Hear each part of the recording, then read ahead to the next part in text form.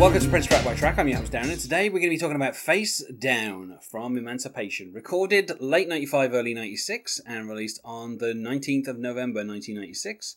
On the track we have Prince, we have 99 returning, but in sample form, and then we have Steve Park, who is credited for Jeep Horn, which I think is one of the more interesting credits on this album. The track is 3 minutes 16, and joining me to talk about it today is Alec Rayner. Hello, Alec. Hello. Now, in terms of like a genre, I think we can say that this is a diss track. Oh yeah, definitely. Directed at Warner Brothers. Yeah. This is like the last of the kind of bitter Prince songs about Warner Brothers. Obviously the title track of this album, it's more hopeful, let's say. The final song on the third disc is more hopeful about the relationship with, record companies and Prince. This song is literally Prince, like verse by verse, just being very angry at Warner Brothers. Interestingly enough, there's a live version. I say live with maybe inverted commas around it. There's like a lip-synced version that was performed on the 7th of February 1997 on the Chris Rock Show. Which was also broadcast as part of the the MPG Music Club, and it was a lip sync of a performance that had been recorded about a month earlier, which was also released as part of the NYC single, which had a live version of Jam of the Year and this song. The live version of this goes 8 minutes 26, so that's another 5 minutes on this song. So I'm guessing there's a lot of kind of stuff going on there. And there were a few remixes of this, and this song was intended to be, a single. But I think the issues with EMI, going bankrupt and being restructured, it ended up that the song was not released. I Can't Make You Love Me was going to be the B-side for that, and there was, the extended rap money mix and instrumental money mix, and an a cappella version were going to make up the single. It was going to be released sometime in April 1997, but unfortunately it did not get released. But, we still have like the live version on NYC. And there's a music video that also accompanies this, which has pretty much the same performance that is on the lip sync performance from the Chris Rock Show, where you have Prince entering and being face down on the stage, and then he gets up and he starts singing the song. Let's put it like this: it's very aggressive. Yeah. The performance is very aggressive, and the video is very aggressive. Yeah, the performance starts his face right in the camera, just kind of like that's pretty much the standard for those really aggressive hip hop music videos. It feels like someone starts with the microphone, their face like in the camera, like all the way. It is a little bit like it's almost like Hype Williams, but without being Hype Williams. He hasn't got a fisheye lens effect, unfortunately, on him. But that would have, made it completely. But yeah, and we have this sample of Dead Like Elvis, which apparently comes from a song which is called "Stained Glass" by 99. Obviously. 99 had been sampled before, and also, on one of the other tracks, actually gave like a spoken word performance. 99's real name was Dietra Moses, and sometimes she was credited as Poet 99. But on this track, she's credited as 90-9. Again, Prince's odd naming stuff kind of comes into play.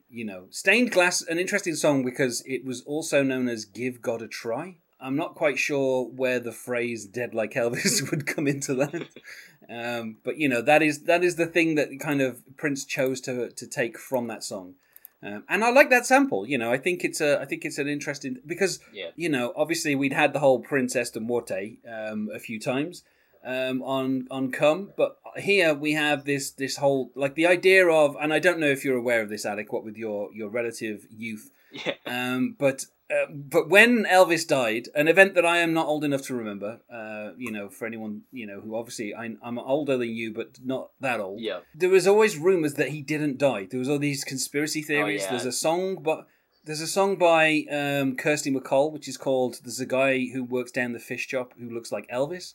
The idea being that Elvis was sighted all over the world doing these mundane jobs, while staying alive. So the phrase "dead like Elvis," I feel in this context is meant to imply that Elvis isn't dead, and that's kind of what is being rapped about here. Yeah, that makes sense. Yeah, which fits with the idea of the rest of the lyrics, which talk for the first time.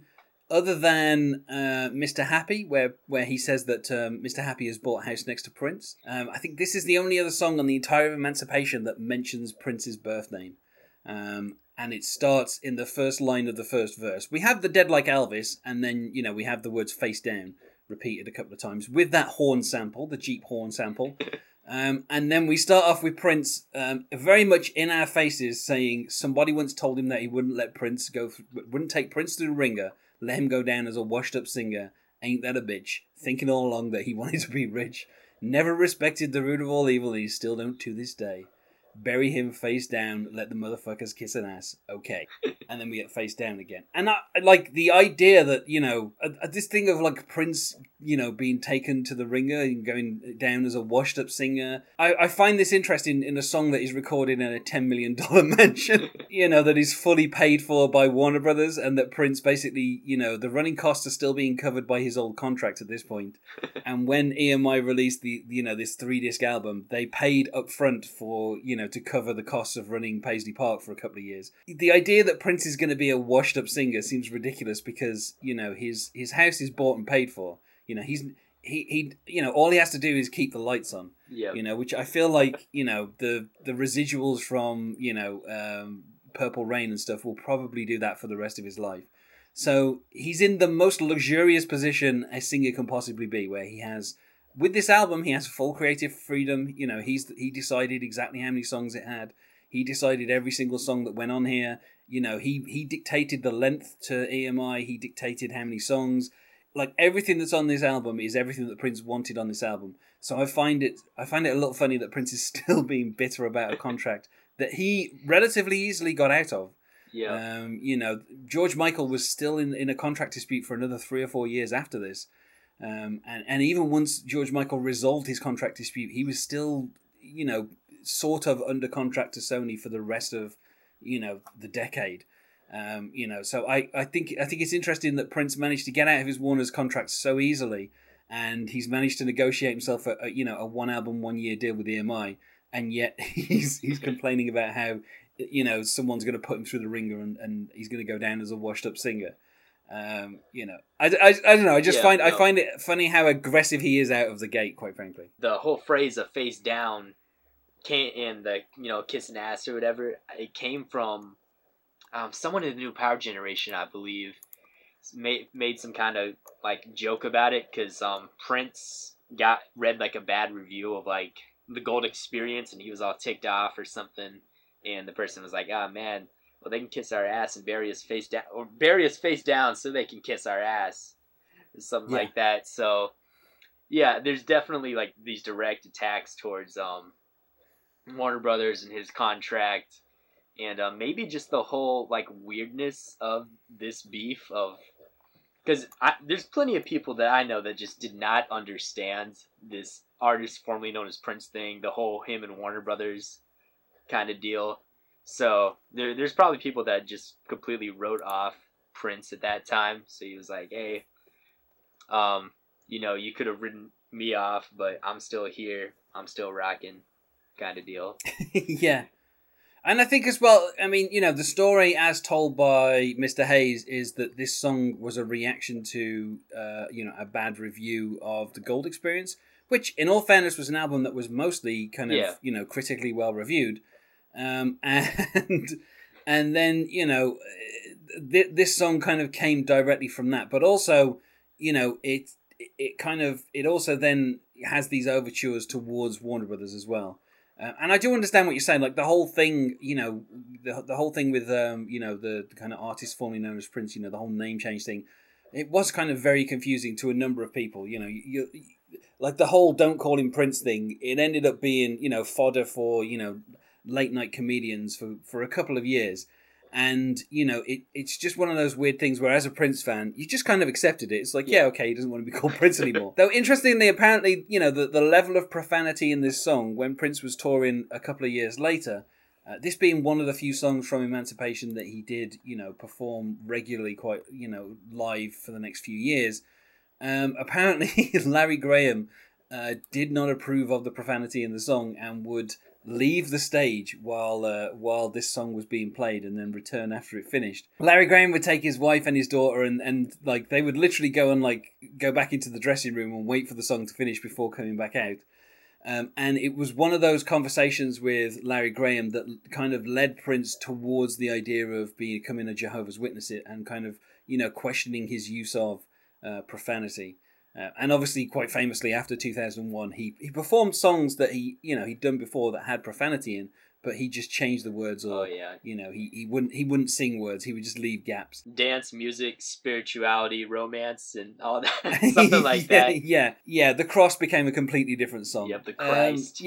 Obviously, it's weird to think that this is the song that kind of led to that thing, but you know, it kind of was. And then, of course, in the second verse, we have the whole. Told him he wanted to sing a song about a black child going buck wild. They just laughed in his face. Talk to your lawyer, but you got no case. What you need to do is keep your place. Next time you pull a card, it better be an ace, motherfucker, or you can lay face down. And when he performs this live on the Chris Rock thing, and also in the video, he literally pulls an ace out. Come on, Prince. Yeah, well, you could be a bit more kind of, you know, oblique about it. Yeah, he's cheating. He's pulling the ace out of his sleeve. Yeah, he cheated out of the contract. Yeah, or he was being cheated on. I don't know. He's very funny though. The song is very subtle, but yeah, and you know, there's a string sample that's in this that apparently is taken from an unreleased Jill Jones song. That Claire Fisher did the strings to. This is something that Prince would do quite a lot, where he had this bank of different strings that had been put on other songs, and he would occasionally use them, obviously if they fit the key of the song that he was recording. And we get like a little middle eight where Prince says horn, and we have some what sound like sample horns to me, and then we have bass, and we have Prince do like a little bass riff. Which I'm guessing where, you know, Larry Graham would have been brought on board, you know, that would have been the part that he would have played had he stayed on stage when the song was being performed. And we finish with the third verse with him saying, him and her, meaning who I'm singing about, and his psychoanalyst kind of just saw the catalyst as the devil with the blue jeans on. Ain't it kind of funny when you see the Dawn? Which I like how he gets blue jeans on to rhyme with the Dawn. Sign the name they gave you. You know, again, a reference to the fact that Prince has no name anymore. But when them motherfuckers turn around ass up, you're what? Face down. And now he says New Power Generation in the house, which doesn't make any sense because there's literally no one else on the track apart from Prince. But I guess at this point he was also getting, you know, the following year, you know, not the following year, but in 1998, obviously he released the final New Power Generation record, which was basically with his face on the cover. Yeah. So obviously at this point he is the New Power Generation, I'm guessing. And then he says orchestra, and we get the Claire Fisher sample. You know, and we get the orchestra again, but he kind of struggles to say the word orchestra, which is a funny delivery of it. And then we finish off with this weird kind of like coda where he says, it's in his will, I read it. He shot to kill, he said it. For those who know the number and don't call, fuck all y'all, is how he finishes. And then we go back to face down. Ending the song with the title, always my favourite thing. But I find that kind of ending is kind of weird because it's like the music drops down. It's just Prince saying, fuck all y'all. And it's like, okay, Prince? Like, this third disc has like some kind of, I don't know, it has a different feel to the first and the second disc. The first disc feels a lot more optimistic, and obviously the second disc is very much about Maite. And on this third disc, you know, it kind of opens with like almost like four kind of like dance songs, one after the other, with Slave, New World, Human Body, and then this. And then we kind of, you know, when this song finishes, we go into La La La La Means I Love You, which is such a weird left turn. Yeah. After the level of aggression that's in here, and then of course we finish with Style, which is again that's a very it's a very dancey song, and it's kind of very aggressive about Prince telling everyone what style is and is not. So I don't know. I guess we could say this is like the aggressive half of the disc, with the exception of La La La. You know, I really enjoy this song. You know, it's it's given the level of aggression, I always find it funny when Prince gets this mad. Oh yeah, you know. So it's always fun to hear. This song I really enjoy live. It's just a song that just fun to see someone like perform to, and like the music video is cool and stuff, them laying down, but it just seems that much cooler like live, I guess.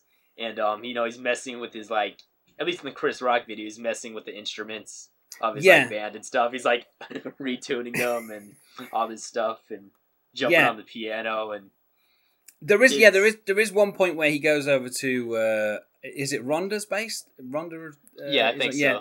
And he detunes one of her strings, and then as she like slaps the bass, which obviously in the song it's Prince playing the bass. You can see her hand go back up to tune the string back in.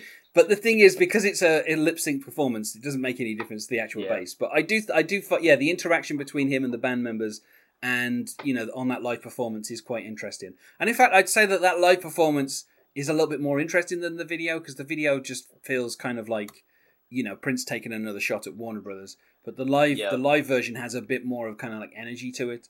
It's really good energy. It just shows that it just seems like such a fun song to perform. Yeah.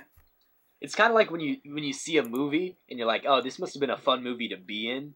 Maybe not necessarily like the movie was like a masterpiece or something, but you're like, it must have been really fun to shoot this movie just because it seems like there was a lot of like cool energy stuff and a lot of just like good interaction between the cast. Yeah. And I really think this song must have just been like fun to perform, because I think just writing this is just one of like the funnier and like happier parts of stuff. So the live version, it does kind of give it a different energy. I'd say for me it's only really a 4 out of 5, and I say that only because I enjoy Prince getting bitter and angry, but in terms of like listening to it again and again, I feel like on this third disc a lot of the songs I find a little harder to kind of re-listen to than stuff off the first 2 discs.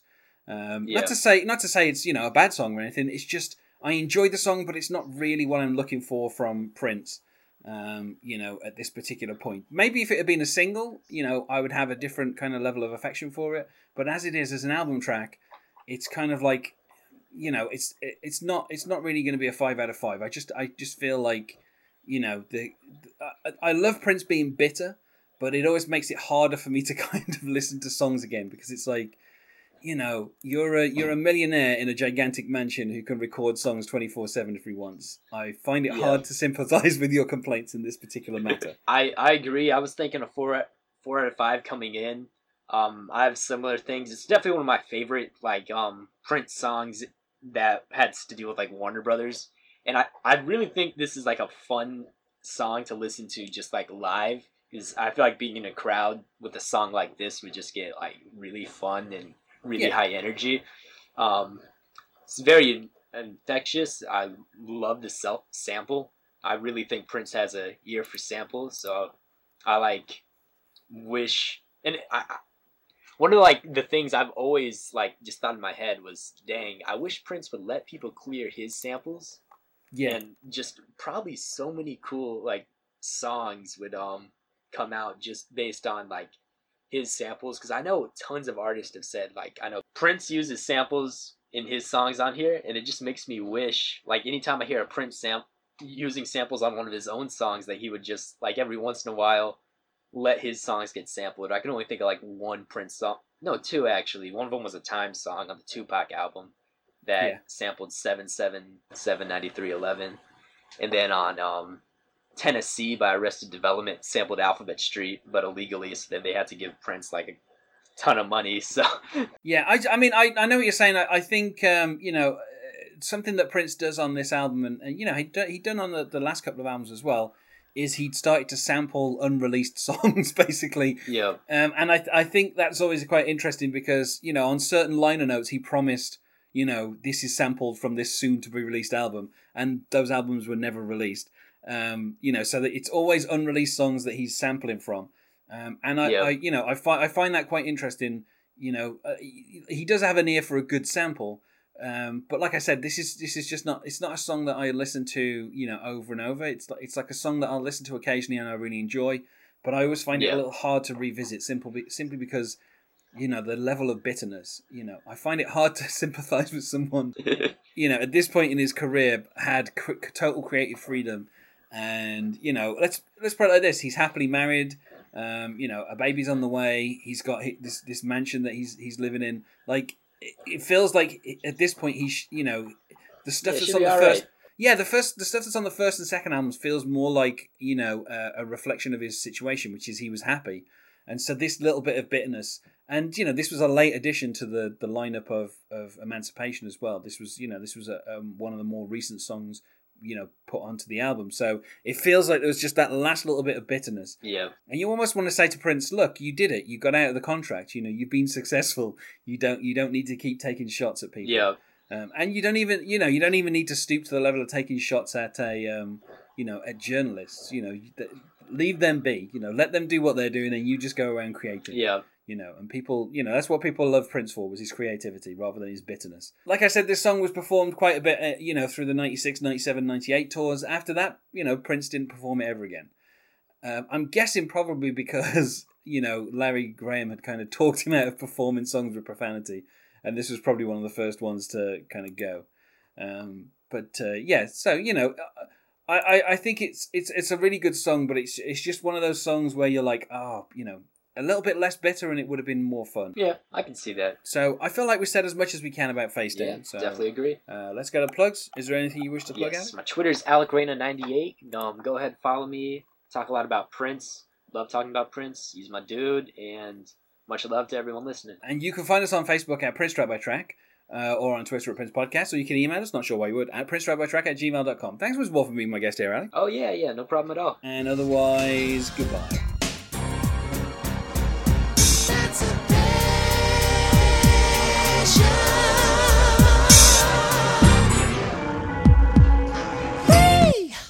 Don't think I ain't